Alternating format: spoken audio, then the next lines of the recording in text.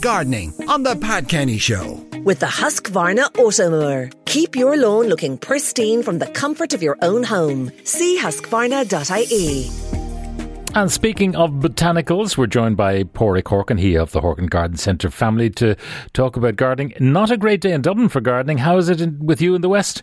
It's a bit wet, Pat, but it's lovely and mild. And as we're now in the middle of October and thinking about November, this is the time of year, believe it or not, for planting hedging plants. So if you're thinking of some privacy and shelter in the garden, or you need to put up a boundary fence, maybe rather than building a block wall, consider some living plants. And during October and November in particular, it's the time to plant plants like laurels and Portuguese laurel, escallonia, all the popular hedges. Beech, for example, makes a beautiful hedge. So this is the time of year we consider planting hedges, simply because, Pat, they continue to root and develop right through the winter period. So the roots of plants are continually growing right through from October until March. And of course, that makes for a stronger plant then as we come into springtime. Yeah. Now, the thing about it, if you want privacy, you want it all the year round. So you want something that is evergreen.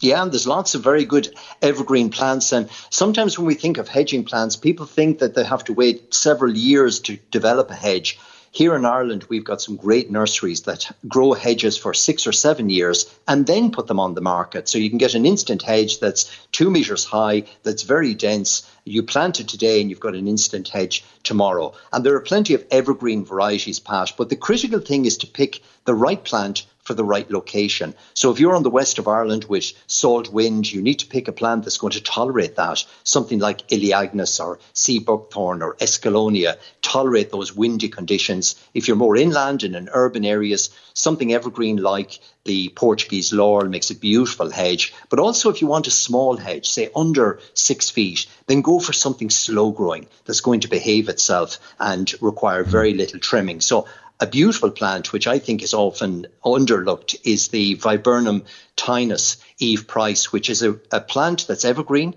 but flowers right through the winter. It's coming into flower now, and it stays in flower until April, and it makes a beautiful hedge. You've also got Berberis darwinii, Darwin's Berberis, which again has very spiky leaves, so it's great to keep intruders. You often hear the guards advising planting prickly hedges in particular. So Berberis darwinii, for me, is one of the best hedges. It's quite thorny, it's evergreen, but produces beautiful orange flowers in early springtime and lovely black fruit at this time of year. One final point, and that's birds nesting in hedges. Obviously, when they're nesting, until the young have fledged, you can't go near them in terms of trimming them back. You don't want to be trimming them back anytime from March through to the end of August, early September. But now in October, it's a great time to give the hedges a little bit of a trim. Don't cut them too severely because they'll look naked for the winter. Just a light trimming back tidies them up. And particularly for newly planted hedges, Pat, I often see people planting them and they don't trim them for several years, expecting them to grow as tall as possible. It's very important to prune back and trim back young hedges to get them to fill in and become dense from the base right the way up. So tip them back at this time of year. Now, some of the questions. How do I deal with a waterlogged lawn? Every winter it's like a little pond. Right, and I'm sure it's full of moss and weeds and so on. So look at the critical thing for lawns. Lawns need a good draining in the soil. So my advice really is in the lowest part of the lawn, is to create a sump hole. Literally dig a large hole, fill it with large boulders and finer stones as you come up to the surface, and backfill with some topsoil. And run a couple of French drains. These are herringbone drains, simply 6 inches deep. Again, fill them with stone. Put in a small little land drain and again put some stone over that. So drainage is critically important, particularly in lawn areas. You need some dry weather to do that sort of work. So if we get a dry spell during November, I would certainly look at putting in a couple of land drains. I would love Pádraig to give me tips on composting all the autumn leaves. Just bought a compost bin for the garden. That's from Louise.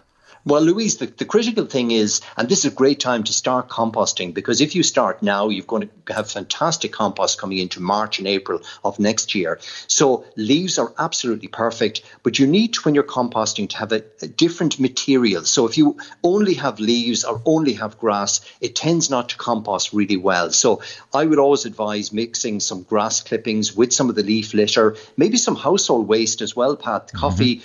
coffee granules, tea bags, eggshells will all decompose. All your vegetable clippings and any fruit that's going over can be used in a compost heap. The key secret is to add an activator, and that's a component called Garota. It's a simple material you add to the granules, you add to the compost layers, and that gets the bacteria going. And the other key tip is to keep the compost relatively dry. So make sure there's a lid on top of the compost heap, and that keeps the heat inside and gets the bacteria to work really quick. But now is an excellent time to start. Aisling wants help with her potted bay tree at the front door. It's looking the worse for the wear at the moment. Changed the soil in the pot last year, but it's struggling this year. The leaves are turning yellow. It's becoming very bare. Right. Well, yellowing in bays is down to two things. If it gets dry, and often when bay trees are close to a front door, they're in a rain shadow and they're not getting enough moisture. We think they're outside and they're getting plenty of water, but in fact, they're quite dry. And that's what it sounds like to me, Pat, that it's just needs additional watering. Having said that, also low nutrition. Now, the fact that you change the soil is good. There should be extra nutrition in the compost. I'm leaning towards it being too dry. Give it a good watering, maybe a little bit of a plant feed as well, and it should come back. Can you ask about how I go about growing a wildflower garden in an area of the garden that I don't ever want to mow again? It's about half an acre and already has some nice trees and Excellent. A path. That's from a Meath listener. Well, look, it's a great time of year, Pat. Nature is sowing its own seed at this time of year. So during October, November is still a good time to sow wildflower seed. You'll get a whole range of different varieties in your local garden centre, some from shaded areas, some that will give you the traditional meadow, some that are dwarf wildflowers as well. So they tend to come in a blend of different varieties. Pop into your local garden centre now, and I would always plant some spring flowering bulbs with the wildflower meadow. So things like crocuses, snowdrops, bluebells, dwarf daffodils, put them in as well to give you colour in early spring. Is it a foolish ambition to think you'll never have to mow again?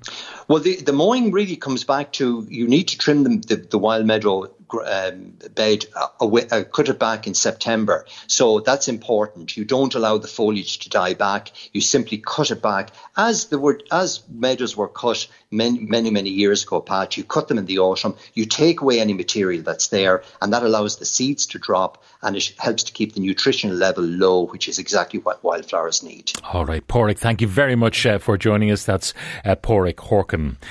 Gardening on the Pat Kenny Show. With the Husqvarna Automower. Keep your lawn looking pristine from the comfort of your own home. See husqvarna.ie.